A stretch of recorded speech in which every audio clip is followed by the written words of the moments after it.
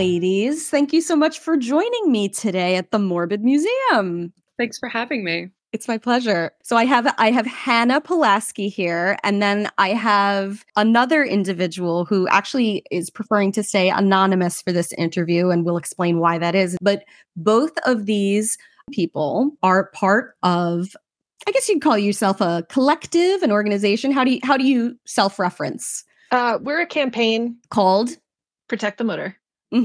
So let's start just by saying, what is Protect the Mütter? The Mütter. See, I'm going to do that a lot. So Mütter.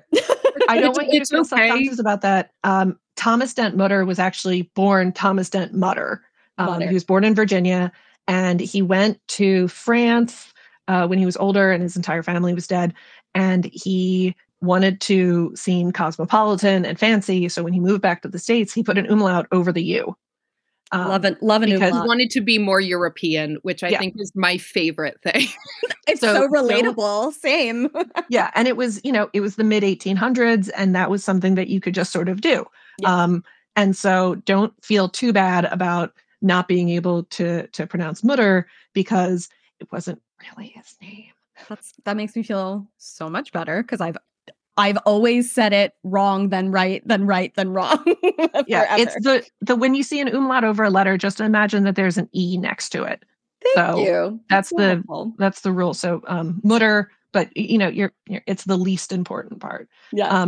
As for how we got started, earlier this year, people started noticing that the online materials for the Mütter Museum had been stripped. The YouTube videos, the social media content, even the social media avatars, like it used to be the paper mache eyeball, and it was changed into just the U with the umlaut over it. Right. And there was no communication about what was happening. It was just all of a sudden this, very well subscribed to YouTube channel had been gutted. And when, do you remember what month exactly this really started to I believe it was hold? January. It was at the beginning. It was around January or February that people started noticing. A couple of us were talking behind the scenes, but not really doing much about it.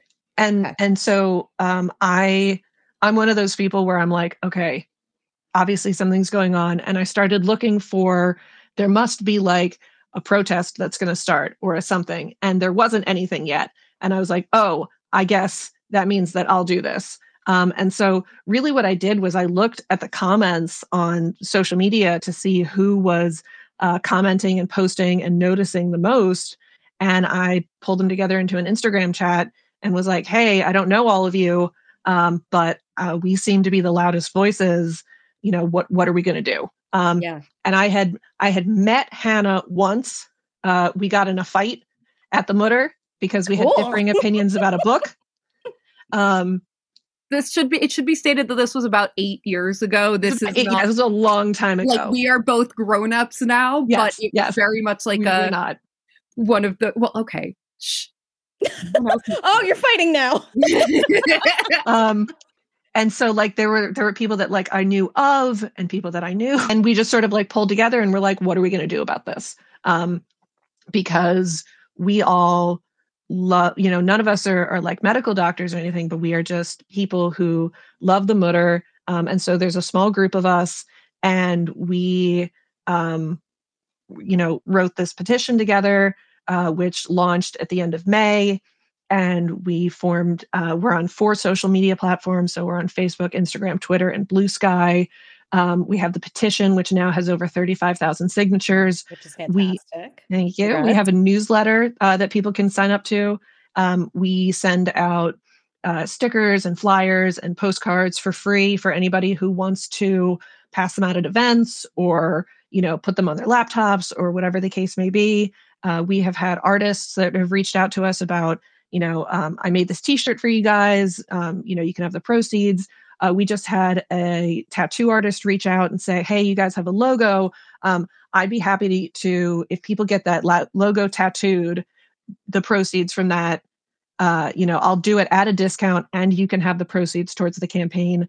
The proceeds that we get for the campaign are used exclusively for boosting social media posts. Because on Facebook, if you don't boost a post, no one sees it. Correct. They just don't. And then also for the printing of the materials that we send out for free. So those are the only, proceeds that goes to. Everything else is totally volunteer. It's totally out of pocket. It's amazing. Well, who sort of make up this campaign? Because I know some individuals have formally worked there. Some people are just big fans or patrons of the museum. All of us come from different professions. Mhm. There are a couple of people who work more with the tech side of things in their daily lives. I personally used to be an intern and volunteer at the Mütter Museum. I worked there for 3 years. I have a master's degree in paleopathology, so basically think the TV show Bones, but actually scientifically accurate, and remains are more than 100 years old. Right. So there's a lot less of the, oh God, this person could be walking around today. That's upsetting. And more of an, wow, I'm so excited I get to meet you person from the 1840s. Yeah.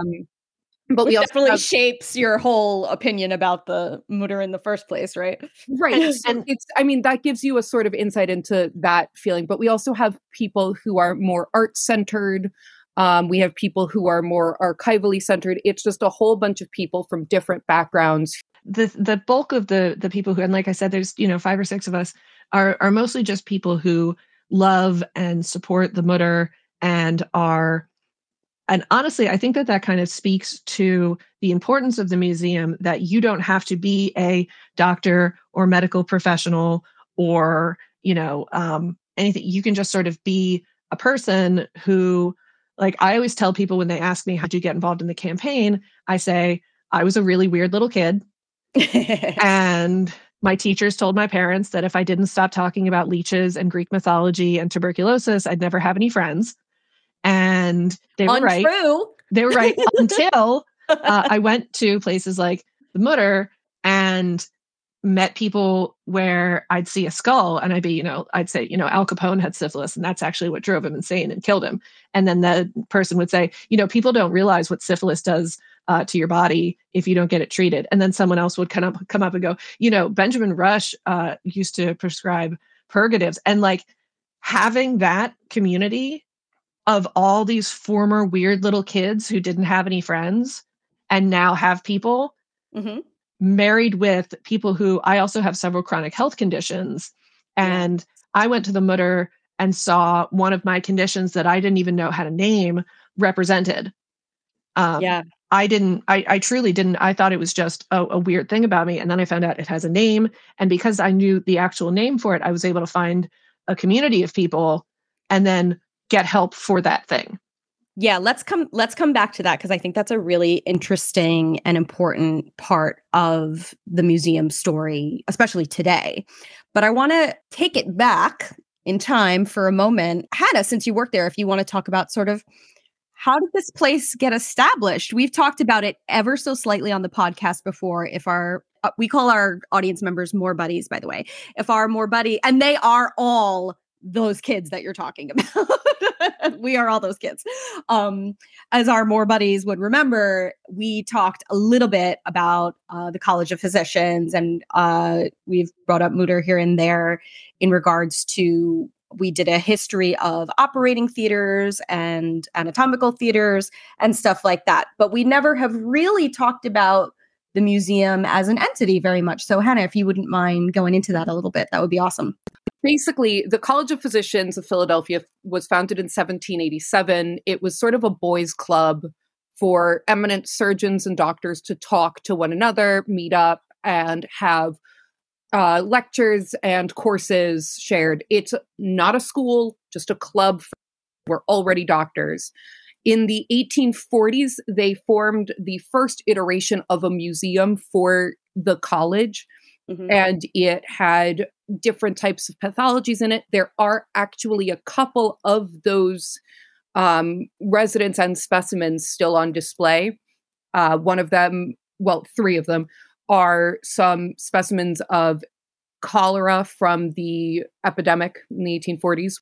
But they then, in the 1860s, there was a whole long legal process for this, but Thomas Dent Mütter realized he was ill, he was dying, and he wanted to bequeath his collection of pathologies to the College of Physicians to form a museum. He specifically wanted it to be accessible to the public as long as they had an accompaniment by a member of the college. You could purchase a ticket as long as you had a signed permission form, essentially. Wow. He wanted it to be accessible to artists and students of medicine for drawing and learning purposes. Now, to put that in a slight context of the world at the time, this was very common in Europe and less common in the US. This was very much another one of those things that Mütter had realized, oh, they're doing it like this over there, but we should also be doing it like that over here. And so as time went on, this collection has been added to. Now it's beloved and continues to be added to, or at least was until recently. Several people spoke up recently about how they donated pieces of themselves to the museum because they realized that there were no modern examples of what they had. Right. Yeah.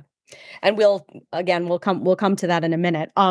So that's super helpful to have that background. And it sort of has since then existed as this repository of the human body in all its various forms and in deformities as well. So what have been up until now sort of the specimens or the residents, as I know as they're also called affectionately by people who work there and big fans of the institution, the ones that have always garnered the most attention, the ones that are the most interesting to people? So I think that there are a couple residents / specimens that people relate to immediately or think of when they think of the Mütter. And I do want to clarify something for anybody who's not familiar with the museum or the collection, that there aren't actually that many whole bodies. Right. So there are fetal specimens that, you could consider whole bodies, but they are fetal, Right. There are a couple full skeletons. There are the 3 skeletons that are in a large display case. There's the Mütter giant, Mary Ashbury, who's a woman with dwarfism, and then what is unfortunately termed the normal skeleton, air quotes were used. There are the skeletons of Harry Eastlack and Carol Orzel, who both had FOP. And then I think that there are... what FOP is. Fibrodysplasia ossificans progressiva. Yes. Thank you. Yeah. It's a long one. Just say FOP. It's just FOP. Yeah. And I think that there are 1 or 2 others, but there aren't very many full skeletons, which leads me to one of the biggest draws is who's known as the soap lady. The soap lady is saponified. She's called the soap lady because instead of decomposing the way that we usually think of a body, she was probably a person who had a lot of fat to her body. And therefore, instead of decomposing the way that you may think of a normal body, she saponified, which means that the adipose sort of solidified around her and kind of froze her body from decomposing. Her body was stolen by Joseph Leidy, and he said that he was her grandson. He was not. We don't know very much about her because he falsified her name. And so there's the soap lady. Another big attraction is the Einstein brain slides, which were also stolen. And Einstein did not want to be on display. He specifically said, "I don't want people to come and worship at my bones." The other big draws are probably the mega colon, which is an 8-foot long, 40-pound colon that belonged to a freak show performer who went by Balloon Man. That is there. There's also the he had Hirschsprungs, which essentially means his colon stopped working. It was just collecting all of his waste. Oh my God. There's also the Chang and Eng Bunkers, who were the original Siamese twins, Their death cast is on display, as well as their conjoined liver. And then also the Hurdle skull wall, which is 139 skulls that were collected by the Hungarian-born Viennese scientist Joseph Hurdle, which he collected partially from his own patients and partially from other doctors who supplied his skulls. He actually had far more than 139. At one point, he allegedly had Mozart's skull, but it passed out of his collection. And his skulls were collected as a rebuttal to the racial pseudoscience phrenology, which says that you can tell the character and moral standing and intelligence of a person based on, the shape and the bumps and the characteristics of their skull. It's important to note that with that collection, at the time that Dr. Hurdle was around, the Vienna and the Austrian Empire had what were called charity hospitals, which basically said that if you come here and you get care, it is free. However, if you die, your body can be used for research and medical purposes. And so that was sort of like the trade. Some people consider that informed consent for use of bodies. Some people see that as coercion. It's sort of the same thing now, though, modern day, when you think about, like, I've had a lot of things taken out of my body and I have to sign a waiver that says those things can be biopsied or used as medical waste or used for research purposes. And I don't really get a say in that. I have tried to get things back, but unless they are like bone, they don't give you wet specimens back almost ever. It's a real process. So you can say that, at the time, they were these things. It's still really modern day that if you have things taken out of you, you're likely not going to get them back, especially if it's a wet thing. Right. An organ or something along those lines. If you're getting like your wisdom teeth or some stones or like a bone or something, more likely, but still unlikely. And I feel like it's so funny. It's like you don't get to leave with what you came in with. Like they don't even offer it. Like, I always joke with my partner that if we ever decide to have kids, I will 100% take a placenta home and put it in a jar myself, because I'm not growing an organ I don't get to keep. You can't keep a human being, but I'm not growing an organ I don't get to keep. I mean, you grew it. It's when people talk about, these things are on display and these people it's important to understand that even now, if I have my kidneys taken out, if I have to have a piece of my liver taken out or whatever, that is no longer my property. Right. I have to appeal to the pathology board and the state and provide reason, and they can deny that, So I think that when people say like, people didn't consent to having these pieces here, it's important that you understand the context for medical remains. Yeah. And what is you, I'm so sorry. Do either of you know much around the laws that developed around our ability to keep body parts and skeletal structures and things like that? Hannah, if you want to answer this one. I can try. My friend knows quite a bit more about cadaver law than I do. I do know that there were a lot more laws in place in Europe and the UK for a lot longer than there were in the US. Right. It's quite a modern concept to have this idea of informed consent and body donation. Yeah. And I think of things like, I'm an organ donor that's on my card or whatever. But if I have one of those organs, if I have a kidney taken out because it's diseased, obviously I'm not donating it, but I'm also not allowed to keep it.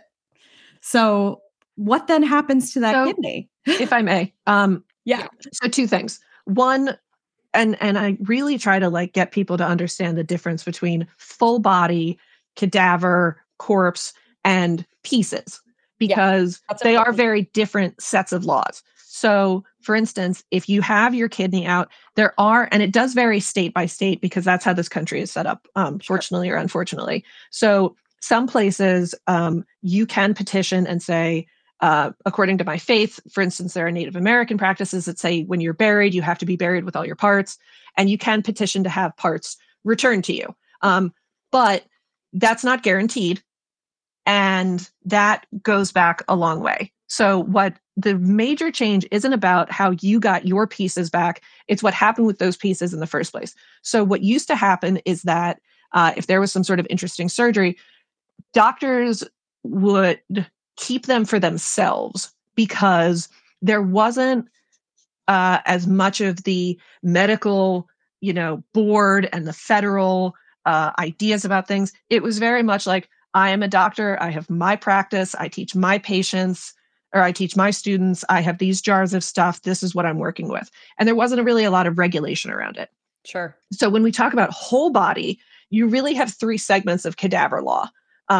You have the beginning, which is nobody gets to have any cadavers legally. You can't donate your body to science. You can't have it. And it was a very Christian, Western thought process of, the body is sacred and it needs to go in the ground, and blah, blah, blah. We talked about that early stuff in our anatomy theater episodes, and how it really relied almost entirely on body snatching, right? Because you were not allowed to have bodies, and so you really had nothing but grave robbing to rely on. And so even if a person wanted to, there was no legal mechanism. And there was only, so even if someone said, and it's much like now, if you said, I want to sell my kidney, you can't, even though it's yours.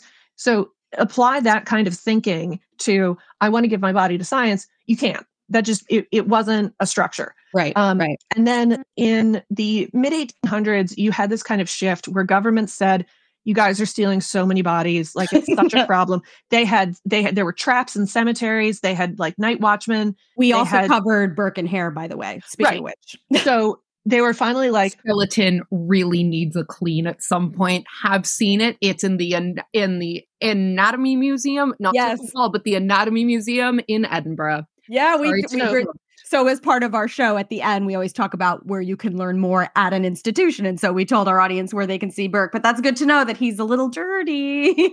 So then there was this middle period where they said, we will give you a selection of available corpses. And again, that really reflected the Christianness of the time, where they said that you can have unburiable corpses. So it really was mostly executed criminals and the unclaimed. So that's where people start to say, well, these are coming from the margins of society, because they were people who couldn't be buried. And so that way they were saying, here are some bodies. It still really wasn't enough. And there was definitely still body snatching, especially because you had bodies that people wanted specific kinds of. And so if all you're being offered is executed criminals, and they're saying, well, I really need to be able to work on the body of a child, or I need to be able to understand this anatomy or that anatomy, there's still grave robbing. And that actually brings us into, believe it or not, the 1960s, which is when the federal government finally passed something called the UAGA, which is the Uniform Anatomy Gates Act, that said you can donate your body to science the way that we think of it now. And even with that, there have been updates. It is. This is one of the things that we are always talking about on my medical Instagram and with Protect the Mütter, is that it's very important to understand that there was no issue with any sort of scientific museum like this until incredibly, incredibly recently. We're not talking the 1960s. We are talking the last 5 years. Yeah. And again, it's, we talk about sort of the modern idea of informed consent and bodily autonomy. And it's very easy to think, well, of course, you shouldn't have any parts that are on display that don't have the full willingness. And of course, if these people were grave robbed, then they should be returned. And it's a lot harder when you start to peel that onion and say, okay, let's say that there's no paperwork. I made a comparison to demanding mortgage paperwork on a house that your family built 400 years ago. Right. There's no bank statements. There's no mortgage paperwork. The people who have remains that are 150 years old didn't fill out an EHR with an advanced medical directive. They were people who got medical help, lived or didn't live. Their pieces may or may not have been taken post-mortem, because if it was a tumor that was taken out and the doctor said, nifty, I'm going to keep this, that's not really that different to how it is now. Sure. Like Yeah. we're talking 1830s. If they popped out a diseased eyeball and said, this is cool, I'm going to show my students, that's not different from now. If you get a diseased eyeball taken out and your surgeon says, I'm going to use this for teaching purposes. Yeah. You know, so let's now talk about sort of, we kind of already have been talking about the controversial side of this museum. Obviously, there's this issue of what we in the museum call provenance, sort of where did these things come from? Are we actually permitted to have them?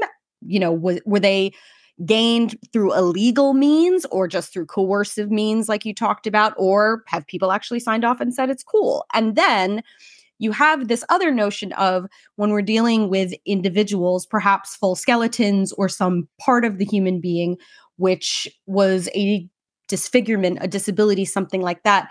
Does this museum then operate more as a sideshow? That's what on the detractor side of things would say, that this is in that same vein. So that brings us to modern day, pretty much, where there's been a lot more criticism and conversation around human remains and body parts in museums. We've mentioned it a few times on the show, how there's sort of this repatriation movement happening in museums, which is a wonderful thing by and large. Yeah. And now this is something with a little bit of nuance that makes it a little different than your standard, the museums of England are full of property that they stole from places that they colonized. Exactly. So Hannah, since you're nodding so intensely at me. So if you want to talk about sort of what was the first time these controversies really kind of come to light? Who are the people who are saying, hey, hang on a second, something's not right here? So it happens all over the world. That's really important. But I think even before that, we need to just dial back really quickly and just say there is a very major difference between the Mütter Museum and the other museums that are currently engaging in repatriation efforts. The record, the Mütter is also engaging in those repatriation efforts. It's just a lot more time consuming than one would think, especially in the United States when dealing with NAGPRA, which is the Native American Graves Repatriation Act. Sure. So just to set the scene, the vast majority of the museums who are currently engaged in turmoil surrounding all of this are anthropology museums and natural history museums. The Mütter Museum is neither of those.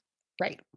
When we talk about an anthropology museum, you are talking about a place where the original idea was to look directly at the differences between human populations and specifically human races and racial categories, both said in scare quotes.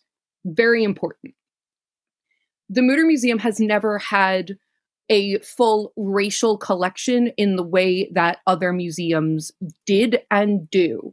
The closest you have is the Hurdle Skull collection, which my friend talked about, which is composed almost entirely of people we would today consider white and European, but of, quote, poor moral character, in order to prove that amongst this one racial category, there is a whole bunch of differentiation and people don't all look the same way. Mm-hmm. When you're coming to a medical museum, you are looking specifically at pathologies and the science behind the medicine. Right. Very, very different than cultural objects that were stolen. Yeah. However, that being said, the Mütter Museum has just over 50 Native American remains that have been filed with NAGPRA about, and they've had that cataloged and ready to go for a while. It's just that kind of bureaucratic process. Do you know if that conversation started through NAGPRA approaching Mütter, or was it the other way around? The Mütter approached NAGPRA in, I want to say, before 2013, because I think it was earlier than that. Yeah, I know it was, but I know that they had fully completed the inventory of who can we substantively say, who can we prove by provenance and records that we can actually give back? So point being, the reason why I asked the when is this work has actually been going on for a very long time. More than 10 years. Definitely more than 10 years. And can I speak to something, Hannah, that you mentioned this sort of like, how is it a freak show type thing? And I have a couple of things to say to that. And one is that everything is in the eye of a beholder. You know, there are people who walk down the street who are treated like freaks just for existing, you know. And there was a time in American history where being in a freak show was really the only employment opportunity.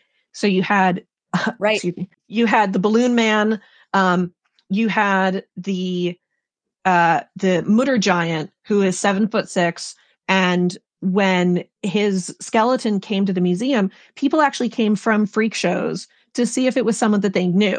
Because at the time, if you were a 7'6" person, you were in a freak show. That was just, that's where you were, you know? And no one actually could identify him. He was like, no one was missing a giant. Nobody could say like, oh, it's this guy. And so when we talk about, some people see this as, you know, deformities or oddities or a freak show, that is, to some extent, that's on them. You know, I was in the museum one time and there was a teenager and he kind of giggled and I looked over at him and his dad goes, he's 16. And I said, he's your kid, you know? So raise him better. But there's always going to be people who can't see a penis and not giggle.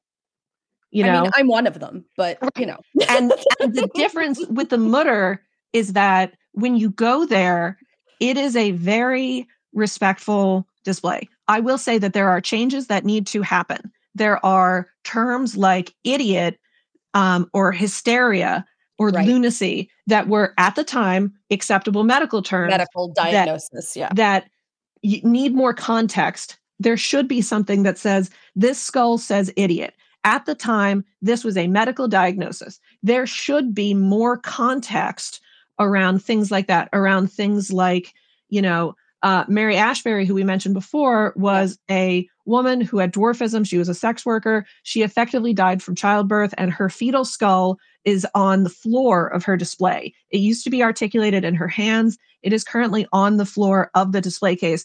It should be on a pillow or a pillar or a column or something. There should be more context and signage that says, you know, these fetal remains have spina bifida, and at the time, that was a death sentence.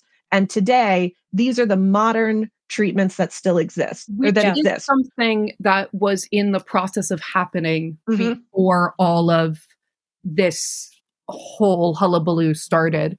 There were going to be more collaborations with people from communities with different disabilities to speak on their experience so that you could go from the 19th century all the way into the modern day. So it actually, it reminds me of, so I was the director of education for the Anne Frank Center in New York.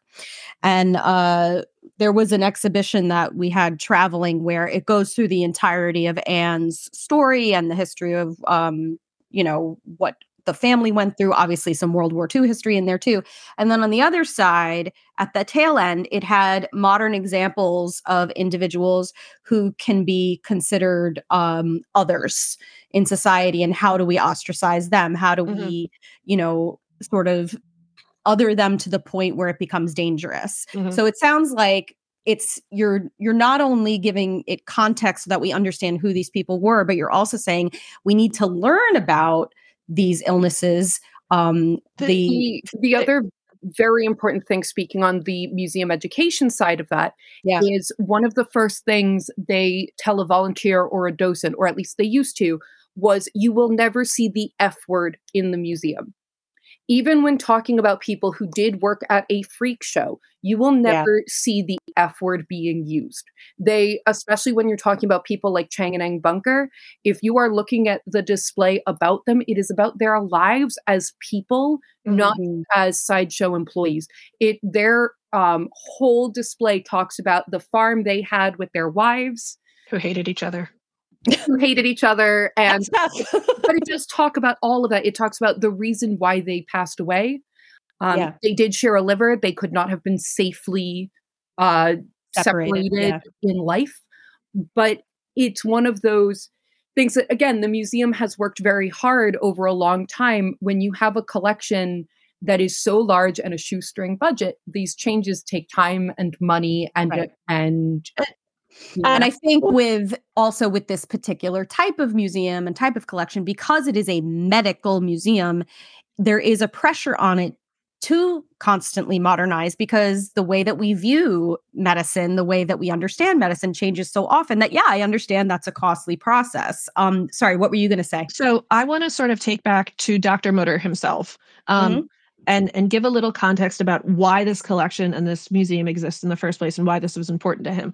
So Thomas Stent Mütter, as I mentioned, he was born in Virginia. His entire family died from what he saw as bad medicine.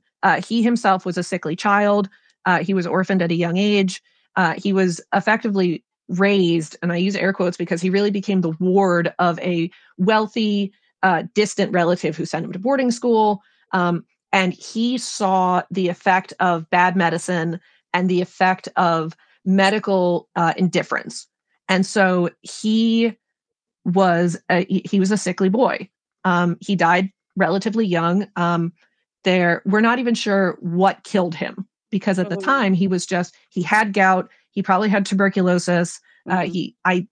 I have heard theory that he had syphilis. I don't know that that is true. I know that he had All lung the disease. all the hits of the day. But Yeah. it was the mid 1800s. Right. Who didn't have tuberculosis? Or You sound like you might have tuberculosis. I don't. I just have chronic asthma. I swear to God. I do not have the Also, consumption. who didn't have syphilis? In all honesty, Right. there are so many pamphlets Yeah. from the time A no of nose weird club. ways people got syphilis, including Yeah. Yeah. So, sharing chewing gum, sharing toothbrushes. so he went to France, and that is where he learned about what we call plastic surgery. And he came back and he said that these people don't have to suffer. And he had people who were considered medical monsters. And that was a term. Yeah. Teratological comes from, I don't know if it's Greek or Latin. Hannah would know that better than me. Greek, monsters. And there was an exhibit before Spitspread's death that was about, if you were born with a conjoined limb or polydactyly, that you could be killed at birth. You were seen as a demon. You were seen as a, and so he saw these people who were suffering like his family had suffered and were not being offered any kind of relief or treatment. And he said, I can do better. And he specialized in not just surgery, but in this very specific kind of surgery. There's a wax mold of a woman who had a horn growing out of her forehead. No one would help her. And Mhm. so he grew this reputation and garnered this base of students who their whole deal was, I can help you. I Yeah. want to help you. And they weren't in it for, I want the prestige. They were in it because no one had been able to help him or his family. And he wanted to help the people who had no one. And so people actually came to him from all over. And one of the reasons that he didn't write very much was because he focused on training his students and on doing the surgery so that when he died, because he knew he wasn't going to live very long. He Mhm. knew that he was not long for this world. So he wanted to train as many people as he could. And one of those was actually a doctor whose name was Squibb, who went on to be one of the founders of Bristol Myers Squibb. So, There you go. but people would come to him, and there's a procedure. Syphilis rots your face, and hence the no nose club. And so a Mhm. common procedure that he created was something called the Mütter flap, where he would take skin from your forehead and actually fold it down so that you never lost the blood supply to form your new nose. And that's still used today. Yeah, we talked So about that too in the operating so episode. when We we talked talk about about Nick and all of that stuff. Yeah. So when we talk about this culture of empathy and respect and not infrequent, but really that Dr. Mutter had this entire goal of saying, these are people. These are people who have medical problems that can be helped. And these are people who deserve care and respect. And something he did that was, again, he was largely ostracized by the medical community. He was the first one to say, what if we use ether? They said, absolutely not, which actually had some good reasons that I'm not going to get into right now. But he was the first one to say, we should let people recover. At the time, they said, that's wild. He had to rent out a hotel floor where he would send his patients to recover because you were so likely to die in the recovery. He was the first one who said, let's wash our hands, which his peers took as an insult, because the idea was that a doctor is a gentleman and a gentleman is always clean. And so you had doctors who their coats were, excuse me, stiff with viscera. Yeah. And it was a sign of a trusted surgeon to be filthy with gore because it meant you had a lot of patients. And he said, we got to be clean. This is just, and they didn't quite have the goings on of germ theory yet, but he was just at the forefront of so much thinking. And so when he made this collection, it isn't a freak show. It isn't a sideshow. It is a collection of humanity and the fact that there is no normal body.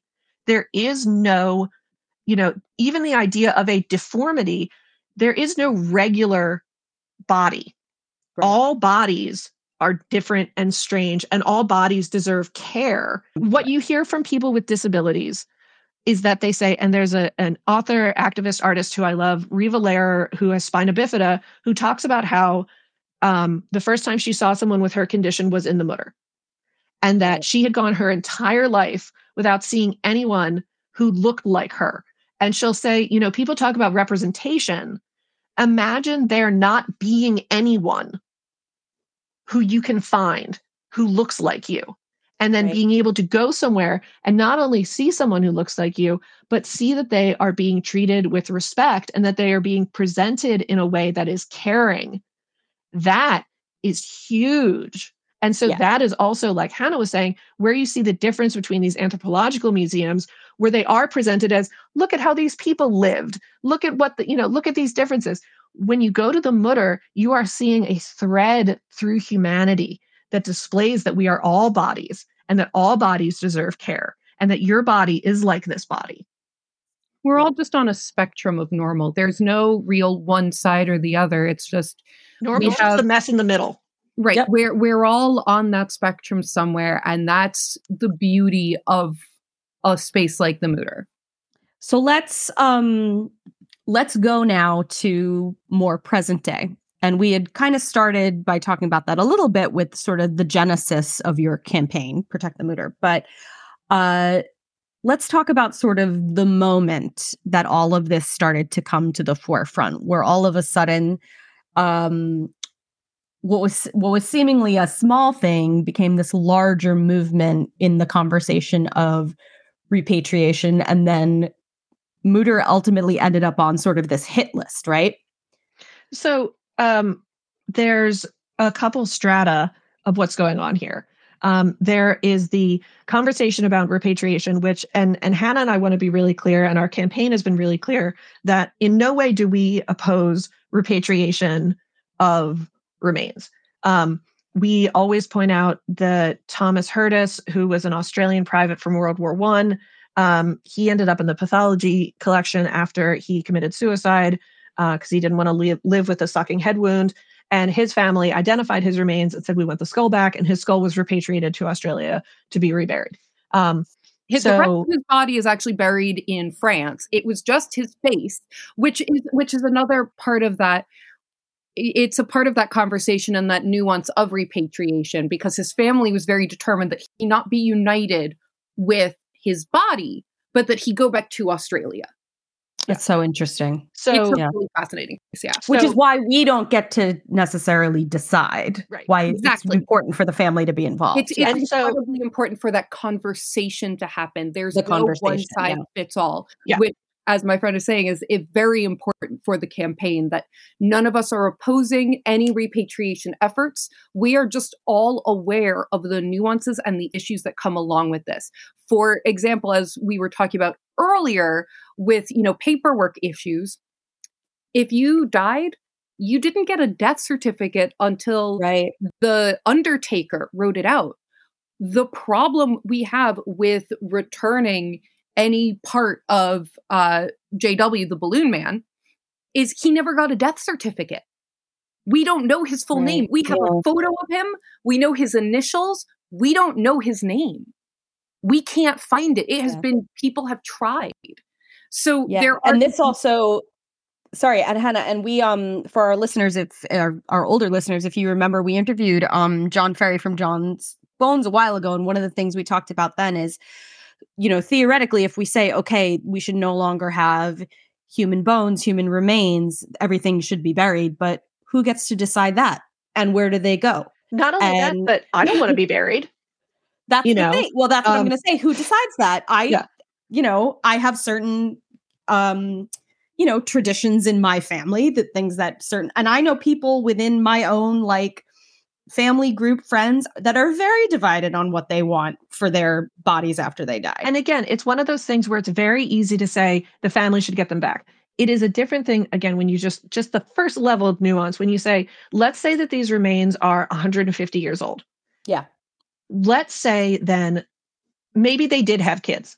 They could have a fourth generation pool of descendants who are all of a sudden being told, we have your great-great-grandfather's foot. What do you want to do with it? Right. Or you have somebody who has no descendants. I wouldn't want my third cousin telling anybody what to do with my body. Now, it's different when you have different cultural mores, which is where that comes up with Native Americans, where you have tribes that may have very specific cultural dealings, that may have very specific rituals that you can point to and say, this person is Chickahominy and they are supposed to be buried according to these things. That is different. But if I died with no descendants and 150 years later, somebody finds, through ancestry or whatever the case may be, and they reach out to my sister's great-great-granddaughter and they say, hey, we have your great-great-grandmother's sister's foot. What do you want to do with it? I don't think, and this is me personally, if I said, well, what's it doing now? And they said, well, she had gout and her foot is in a medical museum to teach people about gout. I'd go, okay, keep it there. Yeah. What am I going to do with a gout foot that's 150 years old? Why not a relative that I don't know? Of a relative that I don't know and I have no connection to. Now, some people might say, absolutely, I'm so connected to my family. Give me that gout foot. Yeah, my ancestors are important to me and I want it to be part of the family. That if you think about it, not in the case of these are on display, and shoved in a diorama. If you say people still have gout now, which they do. They do. And people can go to the Mütter and see a gout foot and a gout stool and understand, why it used to be so much more prevalent and what it looked like and what it did to you. And this is on display for that purpose. That is, I think, a beautiful legacy to take somebody's life of pain and provide healing to people now, and provide information and education for people who might not have no idea what gout is. Right. So on the other side of the aisle, the people who have sort of been getting louder on this, their argument, of course, is one of, but they didn't have a choice. They don't get to decide, right? They didn't say, here you go, here's my gout foot, teach everybody all about my gout foot. Maybe it was someone who was like an Einstein who said, no, I don't ever want to be on display. That's not something I want. But the problem with this, with certain individuals, is we don't know what they wanted, right? And so for people on the other side of the argument, and this, of course, leads us back to where we were going a minute ago, there's been a big shift at the museum. And part of that shift has been a change with the administration. So, and help me with my timeline here, because I'm not as fluent in this as you are. When Kate Quinn came on for the head leadership of the executive director, she's called an executive director. I couldn't remember if she is CEO or executive director. When she got hired for executive director, was that before all of this controversy really started? It was right before. And so then it's been under her leadership that this has all really ratcheted up. And I use that word because that's really what has gone on. It's been a very sudden an intense shift. And unlike what you're talking about, where you feel there's a lot of nuance in this conversation, Yeah. she's gone 100% in the direction, it would seem, of no, this is all bad. We got to take it all away. So far. So I don't want to dominate. Hannah, may I? Yes, of course. I give you the floor. I cede. So a little background on Kate Quinn. Kate Quinn was an exhibits maker for Ripley's Believe It or Not. Then she went to the Penn Museum, which, as you know, comes up in this repatriation conversation a lot, where they had two big issues of unethical human remains, which are, one, the Morton Skull Collection, which was a collection that was created by the racist phrenologist, Dr. Morton, which was supposed to be, look at these skulls, phrenology is real. And everyone is. Here's one of each racial type from around the world. Doing it to prove a point of inferiority, superiority, etc. The other point of contention, big point of contention at Penn, were the MOVE remains. So for anybody who is not from Philly or not familiar, the MOVE bombing was May 13th, 1985. The city of Philadelphia bombed a house on Osage Avenue that was a there's some debate about what the group's legacy should be, but they were a Black nationalist group that was viewed as a threat by the city, and they engaged in an armed standoff with the police.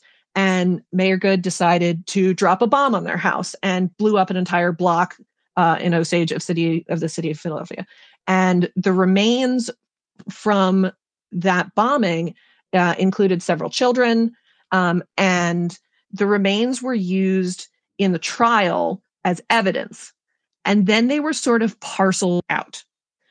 So this is where a big scandal broke, actually partially during the pandemic, because it turned out that the Philadelphia Medical Examiner, at first it was thought that they had destroyed MOVE remains, and then it turned out that they hadn't destroyed them, but they were just in a box on a shelf. And awful. The Penn Museum had something kind of similar, where they had, and again, when we say remains, and this is not to downplay it, just to give more context, there was a piece of a pelvic bone. I believe there was a piece of femur that Penn had held on to and was using to teach, and had sort of just like, again, in a box. And the issue there is that you have living descendants and living family members of... That's 1985. That's 1985. You have parents who supposedly buried children whose remains were not actually buried.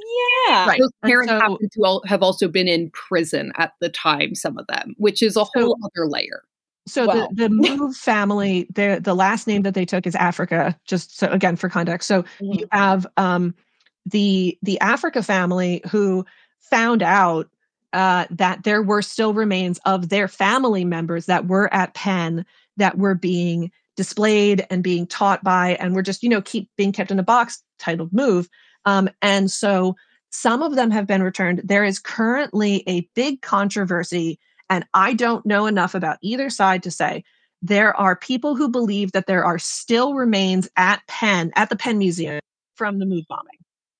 Oh, no, really? And the Penn Museum says that there are not. People on the other side said that there are. There are lawsuits, there are court cases, there are controversies. I have no insight as to who's right. I would imagine they could get a warrant for that if they really want.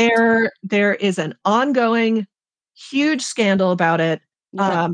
And again, Penn Museum says they don't have them. Critics say that they do. Mm-hmm. So that is where Kate Quinn was the director there, and she worked there for 15 years. So that is where she also just set the scene for Philadelphia, not just the person who came in, but that Philadelphia has already had a lot of scandals break. And so there is a culture of fear for other institutions. And so this all ties into a ProPublica report that came out around the beginning of the year that listed institutions that still have unrepatriated Native American remains and that have remains that are unrepatriated. And the Penn Museum got lumped in with the Mütter. And the Penn Museum is currently in a very toxic position because there's this controversy as to whether or not they still have the move remains. They were still displaying the Morton Crania collection. And again, this is where Kate Quinn came from. Okay. Yeah. So she came from here. So she sees this ProPublica report. She has come from this environment. So after Penn, she goes to the Michener, where she was briefly. It's a Delaware Valley museum, so basically an art museum. She was there for about a year and a half. And then she goes to the Mütter. This ProPublica report comes out that is very incendiary for good reason, because Native American remains should be repatriated, as should the remains of people who have ancestors or descendants who have claims to them. And she is automatically like, I am not getting involved in another museum that is going to be scandal plagued and is going to have all of these issues, bring everything down. And that is when all the online resources come down. So without any sort of review or conversation or accountability or transparency, all of a sudden you have this very reactive move to strip the online resources to avoid even the appearance of impropriety or scandal. And so I know that was a lot of background, but it's so important. It's so important. And she has said the ProPublica report, and so that ProPublica report really opened the door. And now you see reporting about the American, I think it's Aaron Thompson or Thomas, I'd have to look, but Art Crime Prof on Twitter just did this huge report for Hyperallergic about the American Museum of Natural History. There's the Penn Museum, the Smithsonian. The Penn Museum recently updated their human remain display policy and said that they are no longer going to display any human remains that are exposed. So mummies, yes, but just remains, no. No, I mean, it's sweeping through the museum Which, world. Again, I just want to draw us back to the fact that we've mentioned the Penn Museum, which is an anthropology museum, the Museum of Natural History, which is a natural history museum, the Smithsonian, which is a natural history museum. None of these are medical museums. None of these are anatomy collections. None of these are pathology collections. In other words, the body parts don't serve a teaching purpose. They're not needed to be there. Exactly. Yeah. There was just collections where, by and large, with the exception of very specific exhibits, like there was one time the Smithsonian did an amazing forensics exhibit that they looked at a dig in Jamestown and were able to do a whole bunch. That makes very sense. Specific thing, but it's not the entire purpose of the museum. Yeah, and so there's there was just a bunch of news pieces about this diorama exhibit at the Carnegie Museum of lion attacking a dromedary, and it turned out that it was a supposedly Arab man who's on a camel being attacked by a lion, right? Mm-hmm. And they found out that the head was actually a skull that had molding around it to look like a head.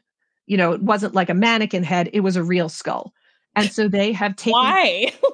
Yeah, we find this all the time find it all the time. If anyone is curious and feels like looking up weird things that cover bone, there are a whole bunch of projects where they have X-rayed moulages, so wax models of different pathologies, and they discovered that famous ateliers in Paris that were making these were just using scrap bones for a lot of them. Bones. It's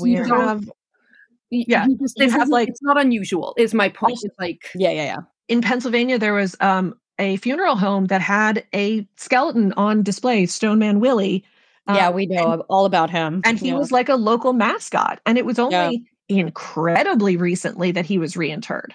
2 weeks ago. Yeah. So very recently. Very recently. And so that's the sort of spectrum when we talk about those things don't need to be on display. Those don't need to be bodies. Lion attacking a dromedary didn't need to have a human skull in it. No. Whereas the purpose of human remains on display for the Mütter are very important that they are human. Yeah. Because there is a difference. And again, we have had people who say being able to see a body, not a plastic model, not a drawing, a body that is like my body is life-changing. That concludes part 1 of our series on the controversy at the Mütter Museum. Part 2 is only going to be released on Patreon. In part 2, we're going to discuss more about the controversy itself, the recent town hall meeting that took place at the Mütter, and sort of where things are headed in terms of Protect the Mütter and the museum itself. We hope you'll join us over at Patreon. Thanks. Thank you for listening to this episode of the Morbid Museum Podcast. Please remember to rate, review, and subscribe wherever you listen to podcasts. Get the latest on Instagram and TikTok at The Morbid Museum. Get in touch with us at themorbidmuseum@gmail.com. Consider becoming a supporter of our podcast by joining us on Patreon. Become an official More Buddy today. As always, we'd like to send a special thank you to all our Patreon listeners. Without you, this podcast really wouldn't be possible. In particular, we want to send extra big, humongous thanks to our Morbid for Life tier buddies, Dennis Barrett and Haley Lamp. Thank you so much, guys. We love you. Until next time, we'll see you for another gallery talk inside the Morbid Museum Podcast. Bye. Bye-bye.